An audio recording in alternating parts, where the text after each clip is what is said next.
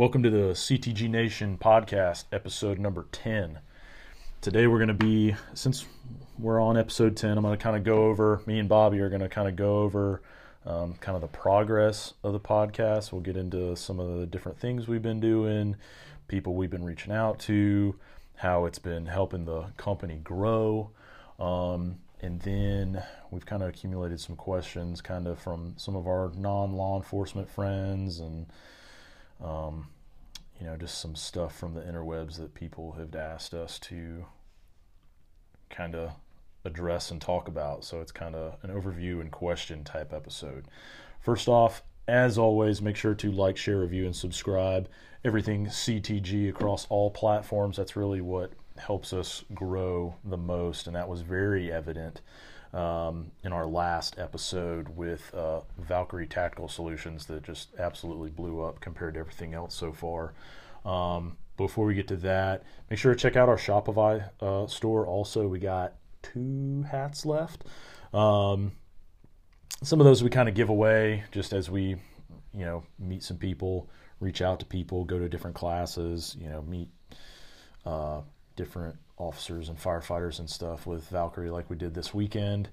And look out for some new designs dropping. Me and Bobby were just talking about that before I hit the play button. And as always, give us feedback on, kind of the material we've covered so far, what you would want us to cover, if there's anybody out there you would like for us to sit down with, or, maybe we didn't explain stuff too good, or I don't know, stuff you want us to dig into a little deeper. So that last episode with Valkyrie went pretty big. We had some kind of famous, semi-famous people we know kind of share some of our stuff. We're not going to name drop because we're not about that. If they like our stuff, they're going to share it. If they don't, they're not. So just a little bit of some of the stats on that. And if you're following any of our stuff on Instagram and Facebook, you'll see all the stuff that I share almost on a daily basis. Had over 40 listens in 24 hours. I think like the fastest growing one before that was only like maybe 21 plays in less than 24 hours. Then we had a all-time high for one day with 37 plays, and that's just across all of the episodes. Got some new listeners in Germany and Puerto Rico. I'm sure that's some people we know that are probably just kind of stationed abroad. With kind of viewership and listenership, still our number one platform is Spotify. Number 2's coming in with Apple Podcast, and then after that it's just a bunch of other little platforms that are out there. Kind of a little breakdown with age groups. 37% of our listeners are 23 to 27, 59% is 28 to 34, and then everything else is everybody over 34. Most of the listeners are male. Shocker. It's 88%. But push this to some of the female first responders, or service members, and get this a little bit more diverse. 88% is a little high to me. And we'll get some female service members we know and first responders and get their different perspectives on things. Maybe we'll get a little bit more diversification in there going down the road. Along with that last episode, we kind of hit a benchmark for us on Instagram with finally hitting 800 followers on the IG. We were sitting in the high 700s forever. And, why it was stuck at that number, we can speculate with kind of, who we are and what we stand for, and sometimes we get, let's just say, censored. And then on Facebook, just to get those Facebook numbers out there, 473 likes with 489 follows. I don't know how that discrepancy is made on Facebook, and it doesn't really matter to me anyway. But IG's our biggest and always has been. And then hopefully the podcast will just explode past both of those pretty quickly. So that gets us caught up with how the podcast is growing. And I mean, only 10 episodes in. I mean, it's exciting, and we've gotten feedback from people that are, already way more popular than us, which it, means a lot, motivates us. And they told us they wanted more people like us, out there to, whatever you want to call it, humanizing the badge, being more conversational, and that's how we're going to keep this podcast, no matter like who we're talking to. When I sat down with Thomas and Brewer, that was just at his house after we were training with some of the guys all day. So now we're going to get into some of the questions I had from some of their viewers. Some of them are friends. We're getting different perspectives from. So we have people that are law enforcement that were never military that were never law enforcement, people that were firefighters that were never in law enforcement, just all the different combinations. You don't know, just because you were a high-speed guy in one doesn't mean you're going to be a high-speed guy in another or have the knowledge of it. In the class that I helped with Valkyrie Sunday, we had a pretty high-speed guy from the 82nd that Thomas had worked with, and I had to kind of dumb stuff down for him, coming from a law enforcement perspective, and you can't go as hard in the paint in domestic law enforcement as you can when you're in the sandbox, right? So I had to break down that for him, and we'll just get into all the perspectives of some of these. So first question, this has to do with kind of the company, and this wording it's not from me, so I don't really agree with some of the questions, but I'll kind of explain how it's not what some people might think it is. So first question, how is it starting and running a quote-unquote bro-vet company in a already saturated market? So that's not and Bobby already read over these, and I've had these questions for a while. Bobby, first, like, knee-jerk reaction to that, like, what would be like, I don't know, your from the hip response, and then we can probably get into it a little deeper than that, because that's not what we are, and that wasn't the intention. That's part of it, because I mean, we are what we are, right? Like, we say bro too much. Yeah. We like having a beer with the boys here and there, and that's part of it, but that's not the main focus of the company. And I think any company like that has already, they're already established and do what they do. Well, I think no matter what you get thrown into it, just based off of what we do. Mm-hmm. So yeah, you get categorized into that without even wanting to, and it's starting out for us. Obviously, it's been a lot slower than we wanted it to do, but we've also been very spread to the wind between all three of us. Mm-hmm. Very busy. The saturation of everything out there is, I guess it does have its own challenges, but everybody offers something different. So I don't know if it's saturated to a point where you can't make it happen. I don't think it is saturated, like it, because I think of it as just veteran-owned business. Just because, and that can be any type of company. I mean, you can be an insurance company that's owned by a veteran.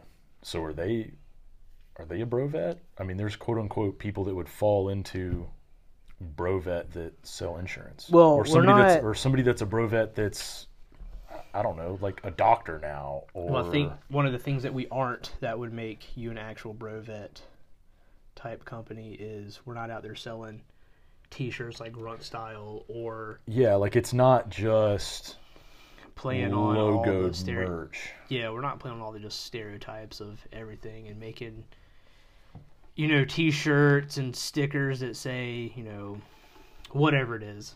Yeah, some smart ass. Yeah, like some of those cringy ass. Yeah, there's some cringe T-shirts stuff out that like there. Grunt Style has, or the dumb stuff. Yeah. Not saying there's anything wrong with it, but yeah. But I mean, even then, like those, I mean, you make fun of those companies for being quote unquote bro vet, but those companies are still doing really good things. Like some of the ones that are close to us, I know like 9 Line, and then Black Rifle has a relationship with them in Savannah, and they're still doing good things like for the community. They're not if you didn't serve, fuck you. And me and Matt had a run-in with some of those kind of guys the other night after I recorded with him. They're always there. Yeah, they're always and fun it's around. like you live in a place like Columbia, right outside of Fort Jackson. You're going to run. Yeah. You're going to run into it. Yeah. So, I mean, I would agree with like certain aspects of it are going to be a little bro vet, but that wasn't even the intention, and I don't think that's the direction we're going with it, like full time. Because like the logo merch, it's easy, but it's hard to deliver. Because if you're not big on YouTube, or you didn't start big on YouTube, or I mean, you don't even have to name names to think of some of that stuff. Like, you're not going to get like a big following. Like, I am not a famous person, and you are not a famous person, and Kyle is not a famous person, and none of them start out of the gate famous. But we're probably not going to do anything to get super fucking big anyway. I mean, if it happens, it happens, but that's not my goal. Like, yeah, my goal is just it's the same as, me still being in law enforcement in the current environment, is just to fucking help people and educate people. So I can do that. We have our goals, and we obviously didn't start this with the goal of selling merchandise. Yeah, no, there was. I mean, more substances behind it than just. Yeah, we got cool into this stuff. To do what we said we're going to do, and to train individuals, hopefully, to help them out in their career field or in the civilian world. So yeah, I mean, the only thing that's going to sell our stuff at the moment is the fact that we have I would say a fairly clean logo. The people that know us, and getting the word out and everything else about maybe in the future, we're actually decent enough at what we do, and you're like, yeah, right, man, I want to rock your stuff and let people know about you. Yeah. I mean, we haven't spent clearly a lot of time trying to pump out merchandise. Well, and we haven't like gone and taken out a loan or anything like that. Like, this is just... Yeah, we don't have anything. We don't have boxes of stock sitting around because we were able to buy a whole bunch of stuff. Yeah. Which it is what it is. I'm not upset about it. I wish I could, and maybe that would force us to. I mean, it would definitely help us grow, but I'm not. I want it to be as organic as possible. And who the fuck likes loans anyway? Not this guy. Yeah, being all three of us with current student loans from Carolina. That if I had gone and been a teacher, all my student loans would already be gone. We're not going to talk about that. We're not going to go there. That rant will come out eventually, no matter how you feel about it. It probably will. So I think kind of my counterbalance to, we're not really in a saturated market, and we are not exclusively Brovet. And I think a Brovet is like the t-shirt company joke. Yeah. As you get out and start a t-shirt company. To kind of counter that was, we are wanting to help people and educate people. And I think podcasting has given us that avenue that we haven't really been able to deliver on, getting concealed weapons instructor certs, or maybe putting some of your more serious knowledge like on paper and creating classes that way. And there's even like little med courses out there that you can get certified in, like through the Red Cross and all that, which we might dabble into it, we might not. We might team up with Valkyrie and kind of pair up on a few things. Yeah, it'd be great. What we can have and offer that they don't already have. I wish there was a lot of things that I know that I could talk about on a podcast and educate people, but it's one of those things that I can't do per se. Mm-hmm. I would love to be able to sit down in a brick and mortar classroom somewhere, and actually, talk about some stuff and educate some guys on a lot of things, which I get to do through my job now.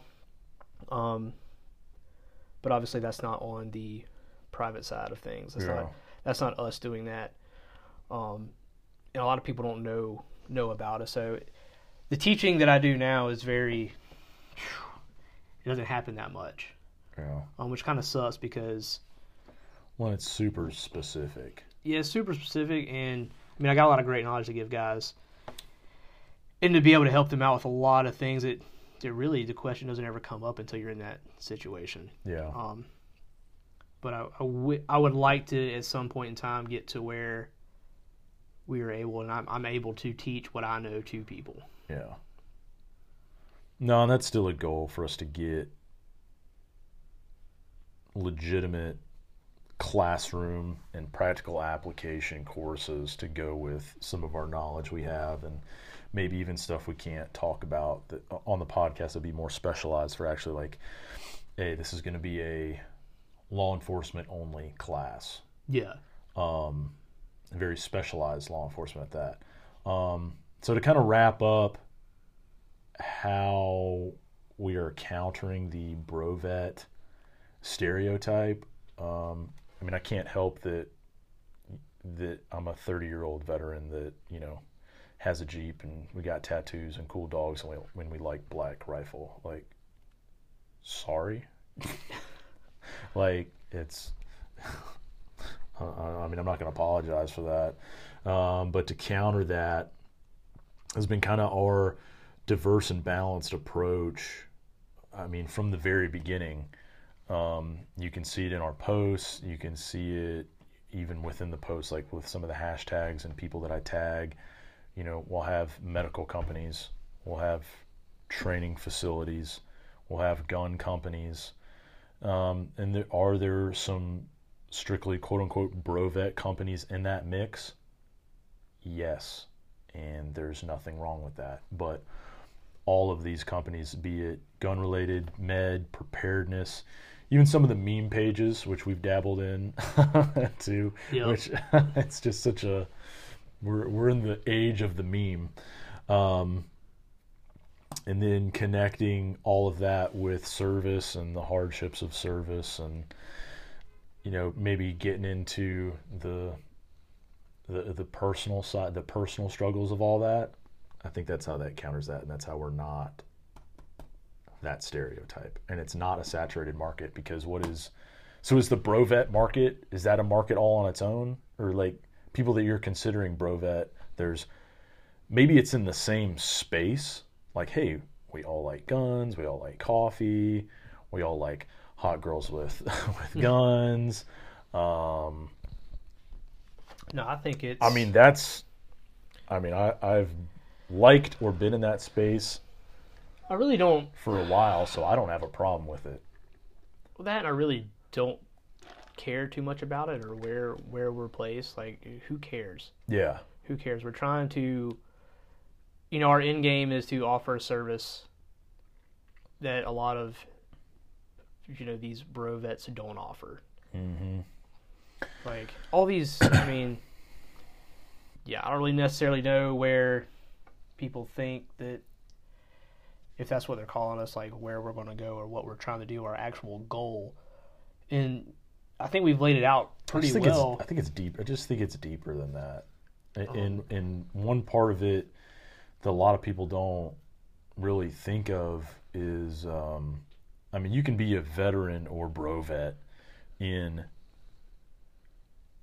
any job or career. So does that make it, like I said, like it could be insurance, being a doctor, maybe you are selling apparel, but if you're making a living and a difference and say there's, I know for us,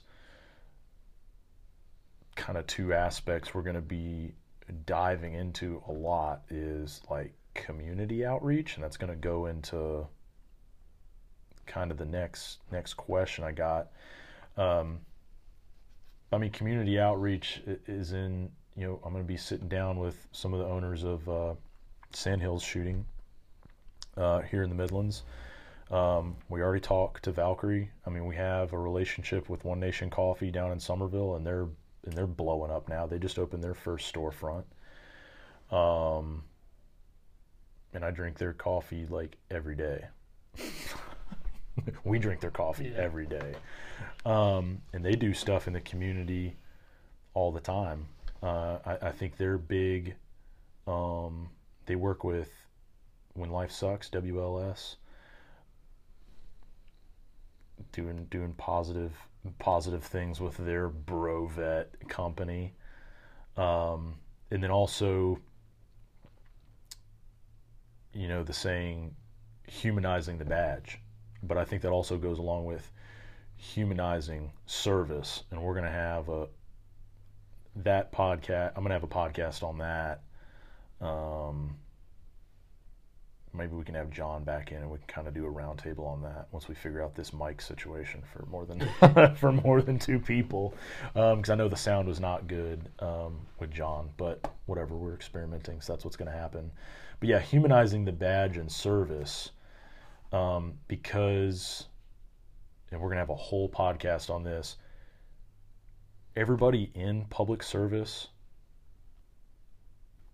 and that's the first response world, along with working within the DoD, it's the same, like, families, generation after generation. Like, it's the same, I don't know what it is, I'm just throwing a number. It's the same, like, 5% all the time.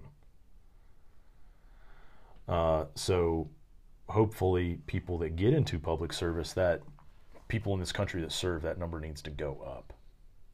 It needs to go up. Well, for a lot of reasons. I don't necessarily see that happening, but yeah. But yeah, like what I like that we've done so far with starting this podcast, and what we've done so far with mainly our Instagram page. We don't, we share the same things that we post on our Instagram to Facebook, so I don't really count Facebook. Is to be able to put out accurate, reliable, good information / advice, make people laugh a little bit, share our experiences, share equipment that we've used, to be able to educate people on cool things that they can go out and try and use. And I think that that's probably one of the things that a lot of companies don't do, and it's just strictly for education, and that's what we want to do with our business as well, is educate people, train people, and make a difference. Not to just sell crazy t-shirts with George Washington on the front with a set of nods. Which I do like. Don't get me wrong. Fun. Yeah, I do love it, but that's not exactly what we're. I do want to preview that one though. Oh yeah. Yeah.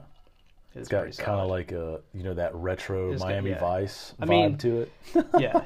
There's a lot of cool stuff that we have out there that we haven't put on a piece of fabric that does, or, on a decal that does look cool. Yeah. We do have ideas and some funny stuff. Yeah, I kind of think the brovet stereotype that everybody thinks of in a business, like that's going to be like kind of the after fact. Like I want people to like the podcast. I want people to like what we're saying. I want it to get to people that maybe aren't first responders, but listen to us and maybe understand it a little bit more. And then like, hey, cool, that's cool. Let's rep some of their shit. And then it's like brovet, second, third, fourth down the list, not top of the list. Yeah.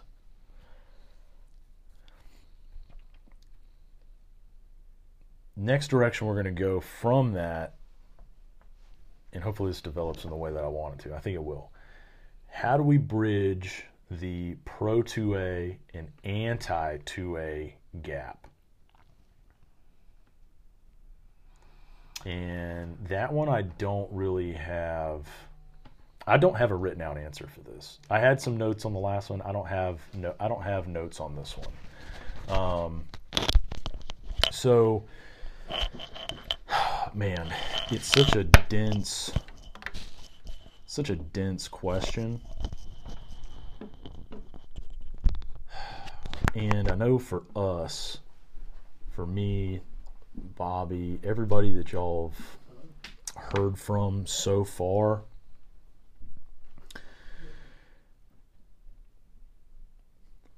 so our values for the Second Amendment come, obviously, straight from the Constitution. And it's, literally one sentence and a lot of simple-minded pro 2A people, they just yell, shall not infringe, and it's very shallow. But then also people that are anti-2A, which I have not dealt with a lot of anti-2A people or policies or laws because I've been in the South my whole life, and South Carolina, like 25 out of my 30 years on Earth. And I've been in a career field and around people that are pro 2A. So in the Second Amendment sense, I've kind of been in a bubble, me personally, and I know Bobby and Kyle have too, coming from more like outdoorsmen and in a hunting background. So I think people that are pro 2A and even people that are anti 2A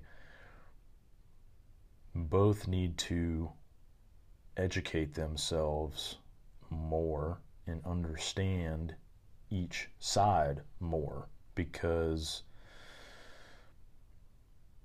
both sides are not educated on the topic very much, and most anti-2A people don't know a lot of the Constitution. They don't know, I know my rights. They don't.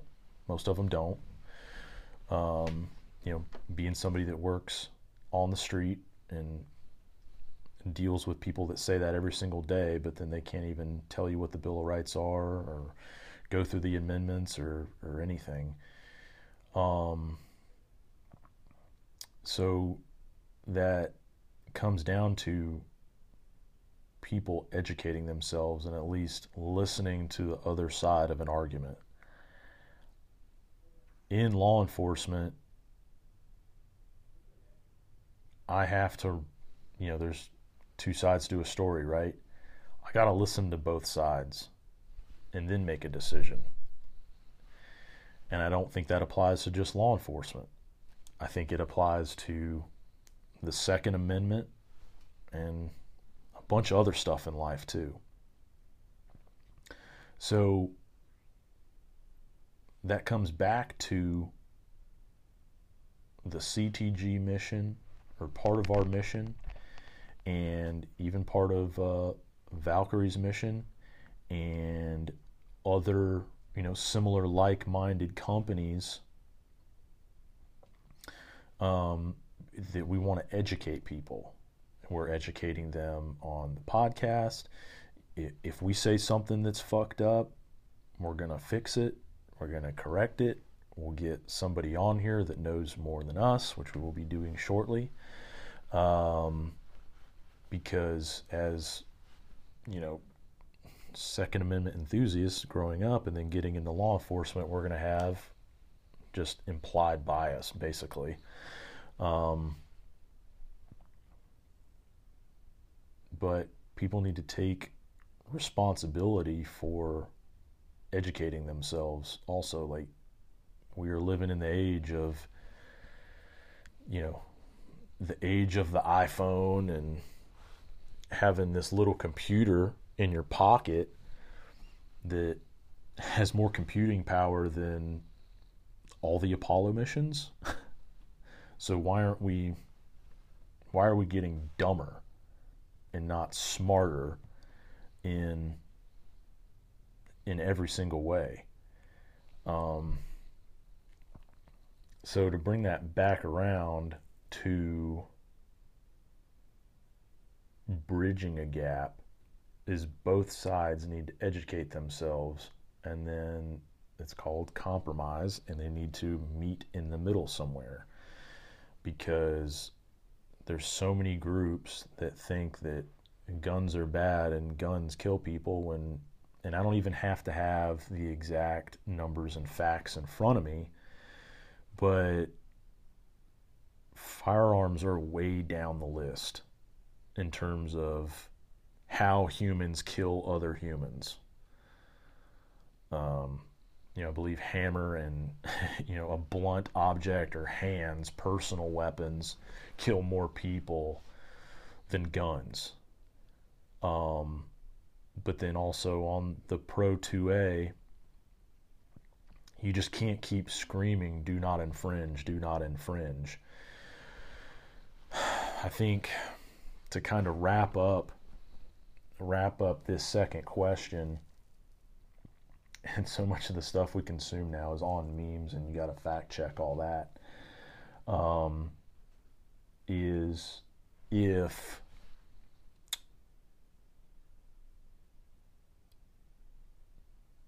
everybody that wrote the Constitution, all the founding fathers, could not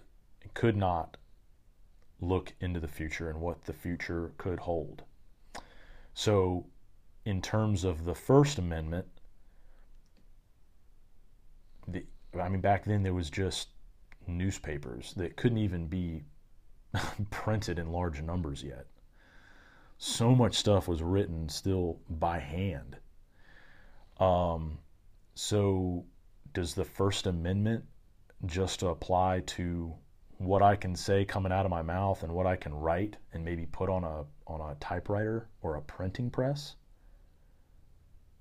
So does the First Amendment not protect your free speech on a cell phone or a radio or on Facebook or on a podcast? No. All of those are protected under the First Amendment. And that's modern free speech. So then why aren't modern firearms included in the Second Amendment?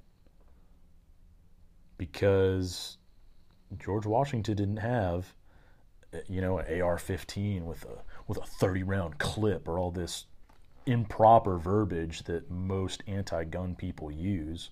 It's a 30-round magazine. It's not a clip. That's something completely different. So I think for me personally, it comes down to the Constitution, reading the Constitution, and trying to apply that to today's issues, because the founding fathers could not see that, but we are smart enough now and capable enough now to kind of go through the weeds and figure it out now, instead of completely being pro-gun, or 100% pro-gun, or 100% anti-gun. Excuse me. So again, I think it all comes down to reading the Constitution. That solves a lot of the problems we're having now, and that should be, the Constitution is America's core values. All right, guys. Third question. I think I'm going to kind of put all these together because they all kind of run together. This next question and group of questions is going to dive specifically into policing and the current state of policing. Hopefully y'all will see the connections if I tie this together correctly. So, how do we address no one understanding policing, especially people that have no concept of the job or experience in the job or even anything similar to the job that we deal with on the street on a day-to-day basis? I think tying into that is perhaps a little bit of a culture gap. Again, being in and from South Carolina most of my life, but I have been in minority-heavy jurisdictions. I've been in, where everybody's white. And then within a county, you get a little bit of everything, which I like. Because you don't want to be the same type of police officer all the time because of different certain situations and the type of person you're dealing with. You got to kind of handle it different. So I'm not, at least here in South Carolina, that the culture aspect of it isn't necessarily there, because like I said, worked in minority communities and have worked with black officers, Hispanic officers, had bosses, even now have, people above me that aren't white. But I think for me personally, it's no factor, because that's just who I've always worked with and lived around a diverse crowd. And that's just the way it kind of worked out. And there's a lot of people out there that just haven't had a diverse lifestyle. And I think more people should. And that can solve a lot of the problems we have now in society as a whole, and then more specifically in policing. So this also comes back around to the same families and percentage of the population being in public service, be it as a first responder or even in the military. There's not a lot of people that do the job. There's a lot of counties across the South where you have 400 square miles, 500 square miles, 700 square miles, and it's covered by 2 to 7 deputies, especially on a night shift. So there's just not a lot of people doing the job, so less people are going to understand it, opposed to, how many people out there do you know that have worked in food and bev, have been a waitress, have worked in retail? Like damn near everybody. That's almost like the standard when you're growing up. It's like, oh, when you're in high school, where the hell are you going to work? You're you're going to go work at IGA or Food Lion or be a waitress somewhere. So I think it has to do with getting perhaps more people in the career field, which I know it's getting harder and harder to do, because I've even spoken to people that don't want to deal with the troublemakers within their own community. And they're like, man, I would never do that. And then they're talking about their neighbors or their cousins or, ex-boyfriends' families and all this shit. So next part of this question is, and the way it was worded kind of ties it into the culture gap, and I don't see that, so I'm not going to address it like that. I'm sure it is like that in some places, but in my personal experience in South Carolina, that's not what I've experienced. And if I have not experienced it, that's not what I'm going to talk on. We're going to get into people telling you how to do your job. And I let that kind of roll off my back, because I think there are legitimate complaints from the community, from people that haven't done our job, but you're not going to tell me how to do it. Because like I've said in prior episodes, in the realm of first response, and more specifically in policing, this is the most educated and trained batch of individuals probably of all time. I've been through a multi-month boot camp. I've been through a multi-month police academy. I have been on the road in white communities, black communities, municipalities, counties. I keep in contact with all of my friends in different part of the state and hear about their experiences and why they made career decisions. So you got to kind of take it with a grain of salt when somebody in the public tells you how to do your job, because there's so many parts of the institution that is law enforcement that hold you accountable. We have to get recertified in different aspects of the job all the time. Most recently, I did my DUI recertification. Within your department, we have different standards of, hey, you got to qualify with your firearm every year, twice a year, once a quarter. Unfortunately, a lot of that training depends on the budget. Like, did y'all bust the budget? Did y'all have to buy an extra car this year? Did you have to pay too much overtime that came out of, kind of a slush fund for the county or the city?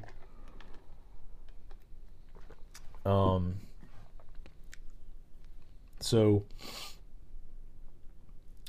I think more people need to be in policing or expose themselves to it. There's explorer programs, if anybody's familiar with that, where it's kind of like, I kind of describe it as law enforcement Boy Scouts, where young men and women under 21 can come and shadow different people in different aspects of the sheriff's office. And I know a ton of people have this. They have it in firefighting. I'm pretty sure they have it in EMS. Just look up, in your local area or your county, and I'm sure there's something you can find to help educate yourself. I guarantee it.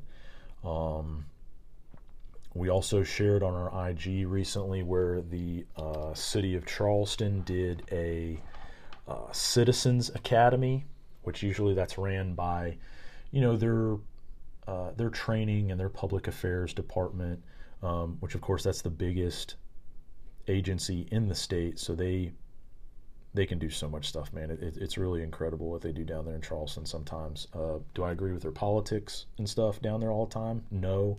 But I have friends down there, and they do a lot of good things, and they have to, be in such a by South Carolina standards, such a large city and a growing city, and they're not dealing with just South Carolinians that might be familiar with how, quote unquote, how we do things.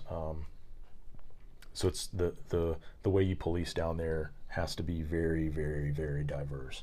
but they had a Citizens Academy program where they run them through, give them a little taste of what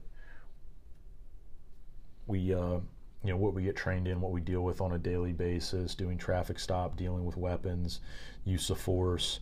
I know my first sheriff's department that I worked for did a similar, it wasn't like a full-blown program, but they invited people from the local media in the Midlands area and kind of exposed them to,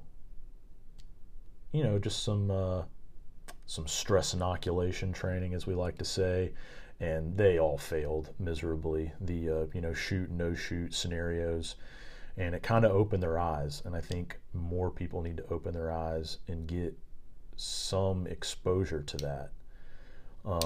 Like I said, that can be done through, job shadowing, citizens academies, ride-alongs, which COVID and all the lockdowns have slowed a lot of that outreach down considerably, but it's all churning back up. So I just think exposure, that academy outreach, the citizen outreach. I know a lot of departments they'll have like public affairs officers. They'll have people running their Facebook pages and showing what we're doing in the schools, how we're helping people out in the community. And that community outreach is really what's going to make the difference, because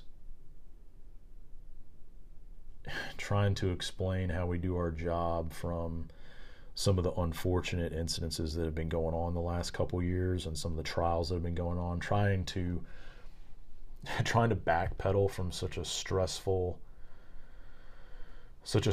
situation on so many levels and for so many people. It's that education and trust needs to be established way before something that traumatizing happens.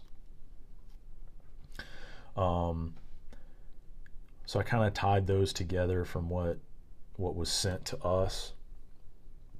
Last question: where's the legitimate criticism of police and policing?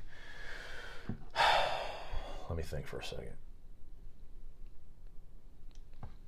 because I like to answer these off the hip so you get a authentic answer and not a written out textbook answer, because that's not real life, and that's not what we deal with on a daily basis either, being in policing.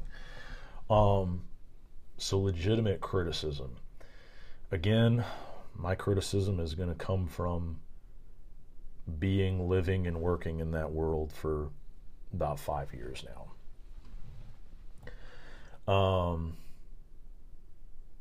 Within policing, we need to police our own. If somebody's doing something fucked up, call them out. In what capacity you call them out? Do you kind of call them out in front of the public or in front of a supervisor? Maybe you need to, criticize in private and praise in public type approach. So we've said it once and we'll say it again. Nobody hates a bad officer more than a good officer. Because as much good as we try to do every single day, all over the county, all over the state, and all over the country with the different aspects of policing that people deal with, just one bad apple that gets on CNN and somebody records something on their phone it puts a black eye on everybody, regardless of all the good that I might be doing on a daily basis, or some of my coworkers might be doing on a daily basis, or what we posted on Facebook the other day. It can all be washed away with one bad fuck up.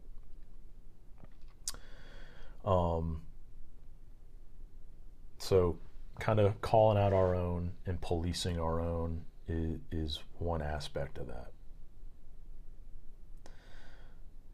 Another aspect of it is one that I'm definitely passionate about. Not that the first one isn't, but I really like training.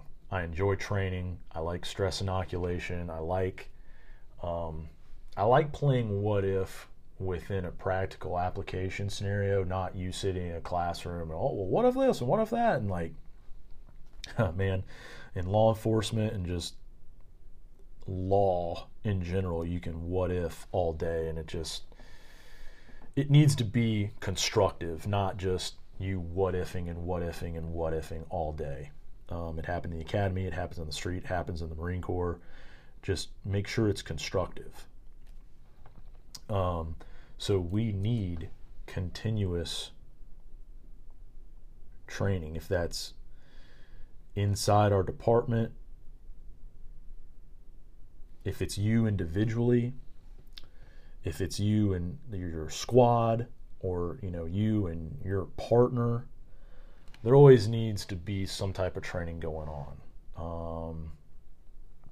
It can be something pretty simple like going to the gym, going for a run, eating right. All of that can keep your mind and your body right. That can help you from making mistakes down the road or getting hemmed up, down the road, because when you're tired, you start making mistakes. If you don't practice, you start making mistakes. A little deeper training is usually stuff you got to do within your department, because you have to practice with who you play with, and who you're playing with is, your squad, or who your shift, or who works this side of the river and that side of the river with you. Practice traffic stops, practice wild domestics, practice, hey, if somebody has a gun, somebody has a knife, certain situations, if there's a child involved, you got to practice all this. And I think at the academy here in South Carolina, they do a good job of getting you those practice reps. Some of them, you'll have some instructors that kind of go over the top, and he'll have like 5 handcuff keys on him, and he's just 100% dick all the way. And I think from a training perspective, and at the time when I saw it, I couldn't really chalk it up exactly for what it was. But then after I went into security and became an instructor on that end, and as I became a marksmanship instructor within the Marine Corps, I've kind of backpedaled and reassessed some of these academies and schools that I've gone to, and have been like, hey man, like that's fucked up. That's not helping us be better officers on the road, and being, proficient with our team and with the public. With that training, I think there always needs to be like a good established baseline, because there is no such thing as a normal traffic stop, or a routine traffic stop, or a routine domestic violence call, or even a welfare check. Because we've been seeing recently where somebody will go to somebody's home and do a welfare check, and all of a sudden they're catching rounds through the door. Did anybody train for that, or what if for that? Who knows? Some of them have, some of them haven't. And it's not hard to get on YouTube or Instagram and look up videos where the officer has done 100% the right thing, and it's, just absolutely just winging it and relying off your lowest level of training. But a lot of these people aren't even getting that. There was times, and everybody has this story if they've gone to the range enough, where they go to the range and do your yearly, bi-yearly qual, and there's always that one officer that they're like, man, I haven't pulled this out of the holster since the last time we qualified. It's like, what? I'm not saying you need to be pulling the gun on people on the street, but you need to be training and maintaining that weapon and maintaining your gear. I've seen people, whip out their weapons during qual, or weapons turn-in and stuff, and it's got lint on the inside of the gun, inside the barrel, inside the trigger mechanism. And that's unacceptable. So I think those are kind of the top two. I like those top two, and the rest of it would be really, really getting into the weeds. So legitimate criticism is we need to police our own within, and we need better training within, and then that will lower some of those complaints and mistakes from the public, which is our customers, right? A lot of people don't think of it that way, and sometimes I joke around and say our clientele, but coming, as a young man coming up from a retail background, like going through high school and college, not to say the customer is always right, which I do not believe, but we definitely need to do everything we can for the public, aka our customers. Well, that's really all the questions I wanted to go through today. Hope you all kind of like this episode. It kind of slowed down. It's not as exciting as sitting down with the guys from Valkyrie or hearing some funny stories in an interview style, but sometimes we just got to get you caught up on what we're doing, where we're going, and then some of the current events, and giving kind of our perspective on things, and educating some people, and kind of humanizing the badge and humanizing service, which I think we don't have enough of. If you like everything you heard, make sure to like, share, review, subscribe, all of our material. That'll help us get the word out. We've had great reviews from people that are way more popular, famous, whatever, however you want to put it. They like what we're doing. We're going to keep on doing it. Just make sure to, tell us what you like and don't like, because this is just pretty wide open, and I'm down for it to be wide open and diverse.